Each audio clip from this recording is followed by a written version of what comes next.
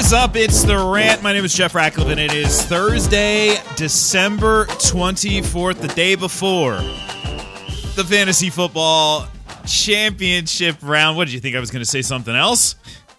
Championship Eve. 'Twas the night before championship round, and all through the house.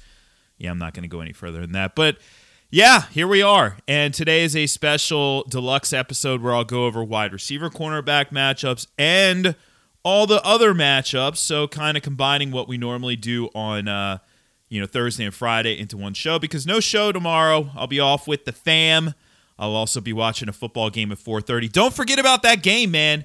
Just set a little alarm just in case there are any surprise inactives.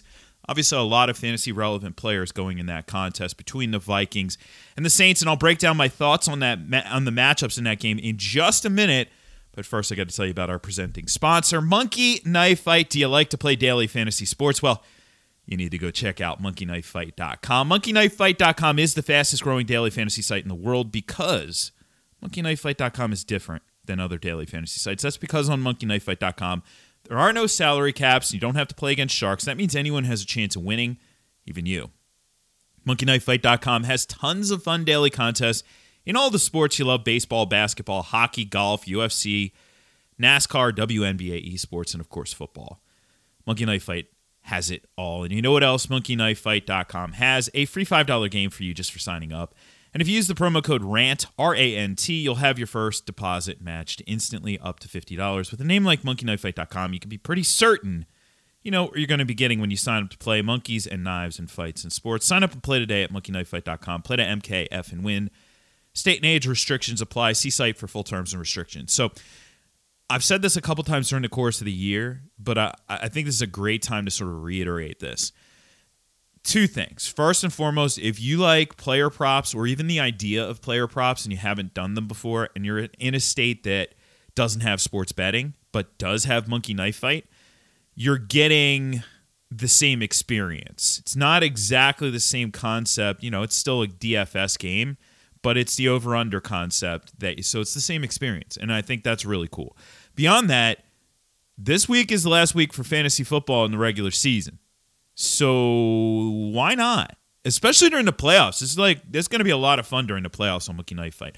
So use that promo code RANT, and that'll help. It'll help you out. It'll help me out. It'll help Monkey Knife Fight out. It's all good right there. So let's dive into the matchups here for this week. We'll kick things off with the Friday game. Like I said, don't forget to just set a little alarm. This is a 4:30 Eastern kickoff, so maybe 3:15 Eastern, just to check inactives. I don't think anything's going to be surprising here, but you never know. On the Minnesota side, will it be a happy Christmas here for Dalvin Cook and Dalvin Cook's fantasy managers? Well, potentially. Obviously, he's been phenomenal this year. He's seen 25 goal line carries. Those are super high-value touches. 10 of his 15 rushing scores have come on those goal line carries. But, of course, the Saints not particularly a good matchup for opposing running backs. So there is that. However, I'm not going to overthink Dalvin Cook just because of the volume he's seeing. So I'm not going to go overboard here. He could have 30 carries for 95 yards and a touchdown and still be just fine, right? That's the direction I think Minnesota goes here. Justin Jefferson's been phenomenal this year as well. 6 100-yard games. Only Hopkins and Ridley have more. He's a top 12 play this week. On the other side, Drew Brees is back. Did not look particularly spry last week. The arm strength isn't quite there. I can't get behind using him as a streamer option this week if he was available. The Vikings allow 1.9 passing scores per game, but I just don't want to get behind Brees here. I will say, though, that Emmanuel Sanders, the matchup isn't that bad for Sanders. The starting trio of Vikings corners have allowed 13 combined scores, so not too shabby. Not too shabby there for Manny Sanders. As for Alvin Kamara, every week we fire him up. Sanders will be helped by no Michael Thomas. Let's move on to Tampa and Detroit. Remember, 3 games on Saturday. Don't forget those. Unlike Breeze, Brady, I don't think I haven't seen any decline in his arm. I know that was the big narrative, But I think that there's just this echo chamber that often happens. Like, it really happens in the fantasy industry, which is one of the things I don't like about the industry. I love this industry, don't get me wrong. I have a lot of great friends. For a long time in my life, I was like, I don't really fit in here. I don't fit in there. When I went to my first fantasy conference, but it was like way back in like 2011, I was like, oh, I'm home. I fit in here. And everybody's been cool all along. But there's like people on the fringes of the industry who, there's the echo chamber effect. It is what it is. It's one thing I don't like about it, but it's sports in general. People say something and then everybody says it. Oh, Tom Brady has a noodle arm. Boom. Now everybody's saying it. I never saw that in New England. He just didn't have anybody to throw the ball downfield to. Now he does, and now he is seemingly a little bit more on page with the Bruce Arians offense than he was earlier in the season. He looks just fine, man. And he's leading the league in air yards, 4,619 passing air yards. That's good. Air yards mean opportunity. And he's facing a Detroit defense that allows 275.5 net passing yards, 2.1 passing scores per game to quarterbacks. Brady is a top 10 option this week. Like Gronk as well this week, just kind of locked in. I know he was disappointing last week, but he had 7 targets. He also has 14 end zone targets on the season. That's 4th in the league right now. Leonard Fournette. He's a strong fantasy option this week because Ronald Jones won't play. Who? Ronald Jones won't play this week.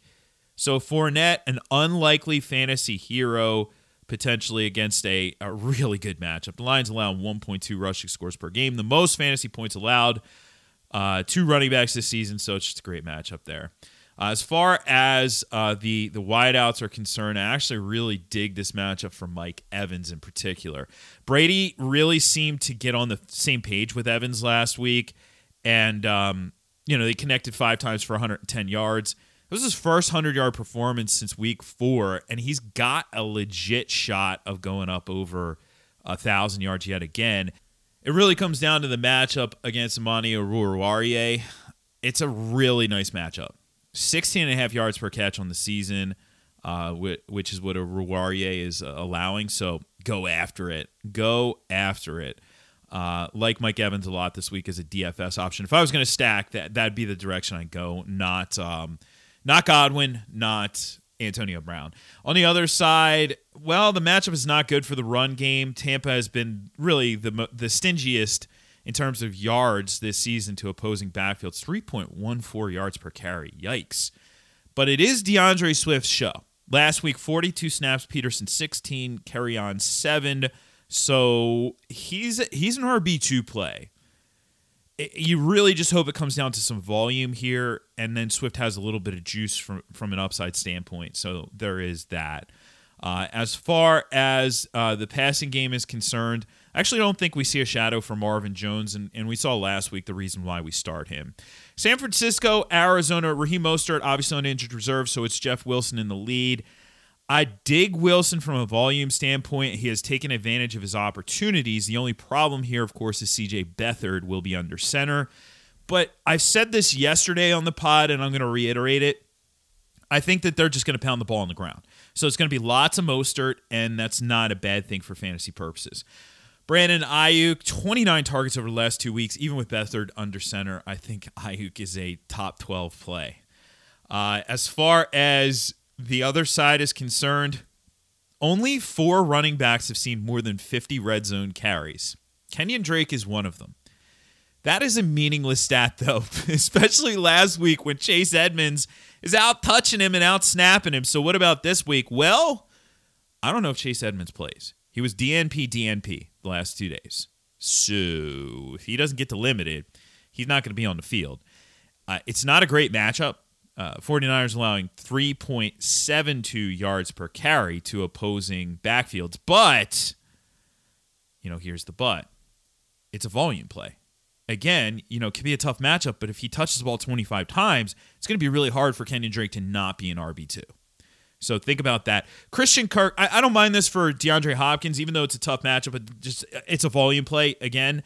But Christian Kirk, so the thing about the Cardinals wideouts, they don't move them around much. Kirk has been on the right 80% of the time this season, so he's basically going to see almost all of his coverage from Richard Sherman. I don't think I have to explain that one. It's not a good week for Kirk. Miami and the Raiders. Josh Jacobs is getting fed, 18.8 carries per game. He saw 12 red zone carries, 6 goal line carries last week. The Dolphins are pretty good on the defensive side of the ball, but they do allow 4.4 yards per carry to opposing backs. So I think Jacobs is just fine as a top 12 play. And actually, it's really interesting. Derek Carr is going to be back on the field. This is like an Ali-like return, comeback right here for Derek Carr. He practiced in full yesterday. He's going to be on the field, and I think that helps the offense ultimately here. But, it's more of a Waller and Jacobs thing than anything here. And I actually don't like the matchup for Nelson Aguilar. He's going to have to face a lot of Xavier Howard. I don't think it's going to be a shadow situation by any means, but Howard, 9 picks, 8 pass breakups on the season. He's been phenomenal. Obviously a Pro Bowler now as well.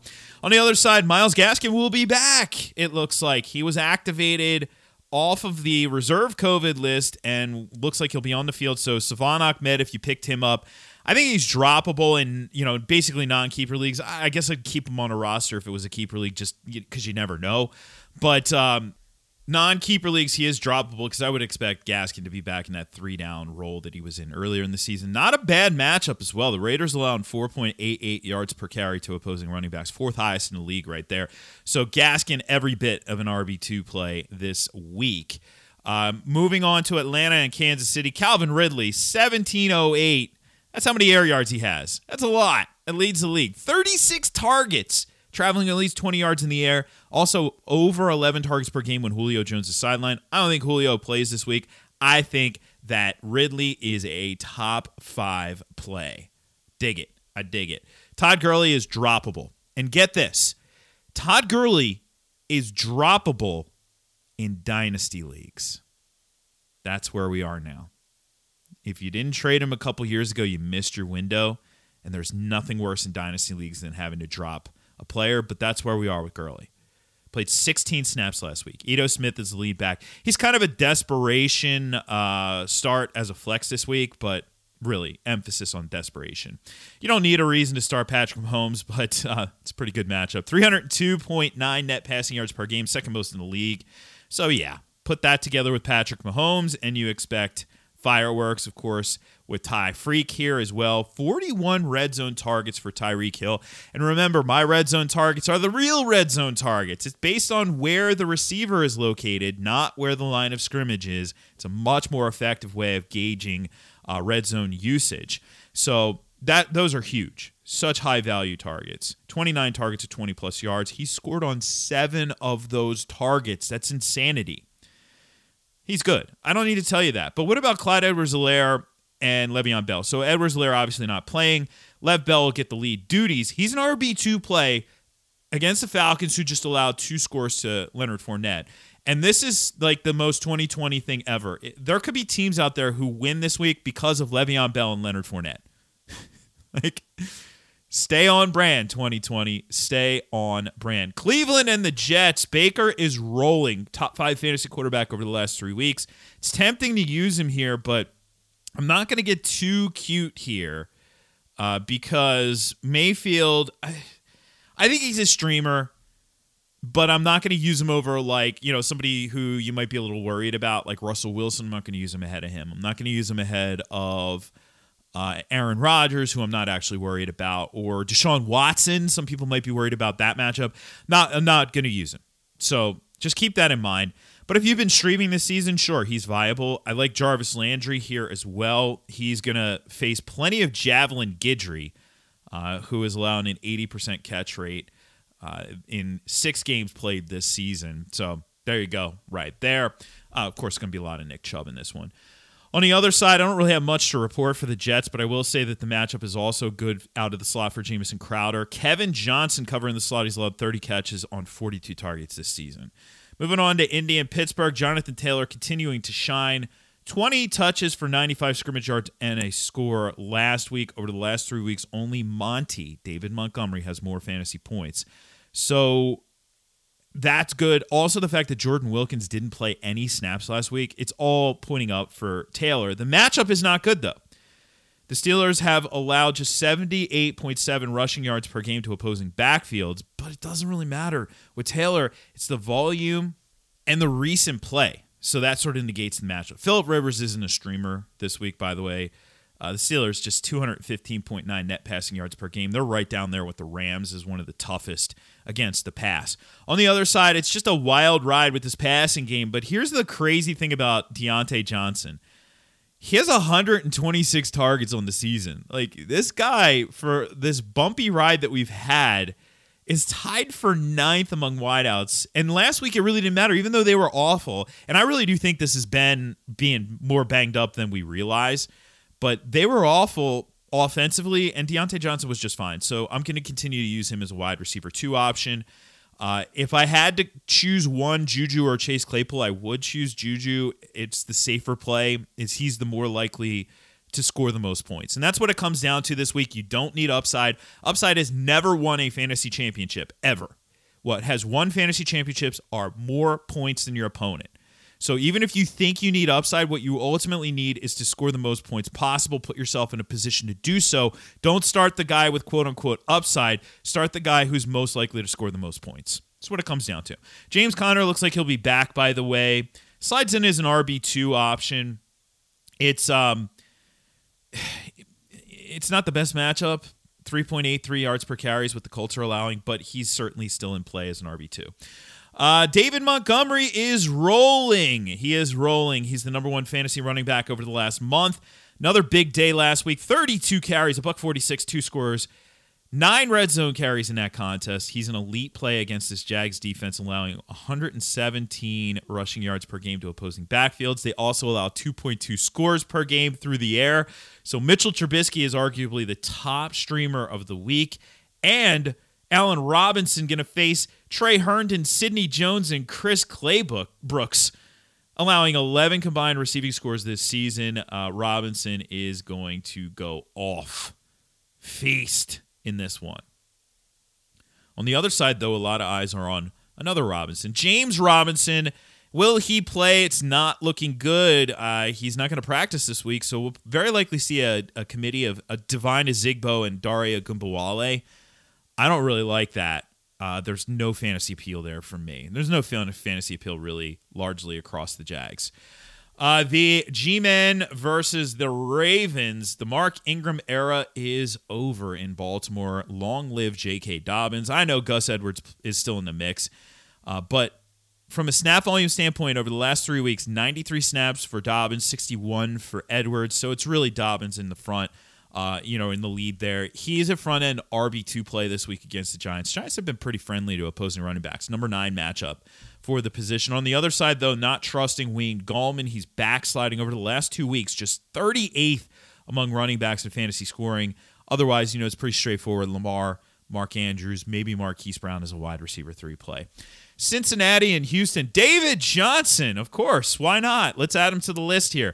Surprise RB1 play last week, 55 out of 69 snaps, that is, with Duke Johnson not playing. 24.3 PPR points. Cincinnati's allowing 4.9 yards per carry to opposing running backs, and I don't think Duke plays again this week, so why not? David Johnson, top 12. Can we trust Gio, though? Giovanni Bernard, 26 touches against the Steelers. No, we can't trust him. Of course not. He only had 6 touches the week before, but I do think he is an RB2 play. Houston is allowing 5.4 yards per carry, 1.2 rushing scores per game to opposing running backs.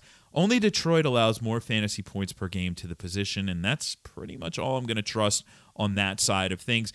As for, by the way, Brandon Cooks, don't love the matchup because I do think William Jackson will shadow him. So over the last month, Jackson allowing 7 catches on 18 targets. He's been pretty good. Pretty good. Hasn't allowed a touchdown since week 8. Moving on to Denver and the Chargers. Melvin Gordon scored twice last week, but remember, 15 touches, 14 for Phillip Lindsay, so it's far from a lock here. Now, do we have a little bit of a narrative here? Yes, we do, because it is a Melvin Gordon revenge game, but I'm not going to get too crazy. Still a back-end RB2. Noah Fant, though, stud after last week. 8 on 11 for 68 and a score, locked in as a top 10 play. On the other side, it is really dicey with Keenan Allen, and I get it. It's a great matchup if Keenan Allen plays, but we can't guarantee that. Even if he does suit up, 24 out of 66 snaps last week doesn't instill much confidence. So what do we do if we have Keenan Allen? Honestly, if I don't see him get to full by Friday, I am very likely just going to fade him in my fantasy lineups to be safe, because I'd rather be safe than sorry in the fantasy championship round. It's kind of where I am with that. Everything else is relatively straightforward. Just make sure that you have Tyron Johnson on speed dial just in case. Carolina, Washington, no Christian McCaffrey yet again. Lackluster Mike Davis. He's more of a flex option this week against a tough Washington defense that allows 86.1 rushing yards per game to opposing backfields. That's pretty stingy. If I had to use one of these wideouts, and it is kind of pick your poison, it's DJ Moore. I don't love it, but he's the most likely to score here. Score the most fantasy points, that is. On the other side, it somehow looks like Dwayne Haskins is actually going to be the starter here, despite the whole nightclub debacle. So if he's there, that's good for Terry McLaurin. It's good for Logan Thomas. 13 catches last week. He's got 62 on the season. Only Kelsey and Waller have more, which is kind of crazy when you think about that. So he's a top 10 option this week. You can use J.D. McKissick as well as a top 24 option at running back. Philly and Dallas. Jalen Hurts is a stud. Here are the list of quarterbacks I'd play ahead of Jalen Hurts: Patrick Mahomes, Kyler Murray, Lamar Jackson, Aaron Rodgers, Deshaun Watson. That is it. That's the list. Miles Sanders also in a good spot here against Dallas, allowing 4.92 yards per carry to opposing running backs. What about Tony Pollard? Well, Ezekiel Elliott could be active here, and if he is active, you can't use Tony Pollard as anything more than a desperation flex play. Elliott would be a really rough RB2. I wouldn't want to use him, but, fingers crossed. If he's inactive, Tony Pollard is he's top 15, maybe top 12. So pretty strong play. And of course, I mentioned yesterday, and I'll say it again, Amari Cooper scoring just over, right around 3 more PPR points per game against the Eagles than the rest of the league since he joined the Cowboys. So I like Cooper in this one. Rams in Seattle. Well, it's tough to be too confident about Russell Wilson. The Rams defense is the toughest matchup for opposing quarterbacks. 212.6 net passing yards, 1.1 passing scores. And the Seahawks are running more, but I can't see getting crazy here and streaming somebody over Russell Wilson. He's a back-end quarterback 1 for me. These games are always weird games, but he's still a top 12 option. I do think we'll see plenty of Chris Carson, but remember that the Rams are also good against the run. 6th worst matchup. So Carson top 15, but not top 10. Cam Akers won't play, so what do we do with Darrell Henderson, Malcolm Brown? I do think that it's Henderson as the guy who figures to see more touches, so he's the better fantasy option. He's a back-end RB2, Malcolm Brown, more of a desperation flex play. Tennessee, Green Bay, Derrick Henry closing in on 2,000 yards. Green Bay really favorable to opposing backfields, 4.44 yards per carry to opposing backs. So Henry should close that gap this week, put 2,000 within reach. Ryan Tannehill against the Packers defense, 244.3 net passing yards per game. 8th fewest fantasy points allowed as well. So Tannehill's still a top 12 option. But, again, Jalen Hurts or Ryan Tannehill, it's Jalen Hurts this week. Aaron Rodgers, not the best performance last week, but, he's going to bounce back here. Titans allowing the 6th most fantasy points per game to opposing quarterbacks. By the way, A.J. Brown, Corey Davis, kind of tricky there. It's like downgrade/upgrade for them. Whenever they see Jair, it's a downgrade. Whenever they see Kevin King, it's an upgrade. So I don't think there's a shadow here, by the way. Usually that doesn't happen when there's, 2 good receivers. That's why I don't think that DK Metcalf gets shadowed by Jalen Ramsey this week. Moving on to our final contest, Buffalo and New England. Shout out Bills Mafia. Josh Allen's pretty freaking good. I love when I'm wrong. Last year, my take wasn't wrong last year. He wasn't that good last year. I didn't think he was going to have this big of an improvement, so I love that I'm wrong. He's phenomenal, man. He's phenomenal. And the downfield passing is awesome. 90 passing attempts of at least 20 yards in the air. He is leading all passers there. And this isn't the best matchup. 1.2 passing scores per game is all the Patriots are allowing, but I can't see fading Allen in most situations. He's a mid-range quarterback one with the fantasy championship on the line. Don't go crazy because of Devin Singletary ripping off a long touchdown at the very end of, basically a garbage time touchdown last week. He's not in play this week. If I'm going to use a Patriots wideout, it's Jacoby Myers. That's it. I'm going to use any Patriot, it's Jacoby Myers. He had 6 catches for 58 yards against the Bills back in Week 8, but he is coming off a 100-yard game. He's a wide receiver 4, but I think you could kind of in desperate situations use him as a wide receiver 3. At least he'll see some volume, and I don't mind the matchup out of the slot. That's the better matchup, for the best matchup for the Patriots receiver. So there you go, all 16 freaking games, baby, from yours truly here and from, everybody at the Sawdust Podcast Network. We want to wish you a happy holidays, happy and safe, and, of course, big things to come next year for us, and I'm sure for you for fantasy purposes as well. But again, I'll be back on Monday. I'll recap everything that we saw here and get us, situated for Week 17 and beyond. It's going to be fun, man. But this has been a wild ride this season, and I really appreciate you listening, especially if you've listened straight on through. I see you, Rat Pack. The Rat Pack diehards listen every second of this podcast, and I love it. I love it, man. Love it. So I appreciate you. And again, happy holidays. Please continue to review the show on Apple Podcasts. All you have to do is open up your Apple Podcast app if you have an iPhone, and then go to my podcast, scroll to the bottom, click the stars. If not, you can search it out, The Rant with Jeff Ratcliffe, Apple Podcasts on the web, and it's pretty easy to review it from there. All those reviews matter so much for this podcast, so please, please, please help me out. Of course, help me out by just going on over to ftnfantasy.com if you want my rankings, projections, all of it fully updated here as we head into tomorrow's football action, and I'll give it another refresh tomorrow around 3:15, 3:30 Eastern, all right? At Jeff Ratcliffe on Twitter, at Jeff Ratcliffe on Instagram. Use the hashtag RatPack. That way I know you're a listener of the show. And, of course, we'll catch you on the flip side of the weekend for another edition of the pod. I'm Jeff Ratcliffe, and I'm out of here.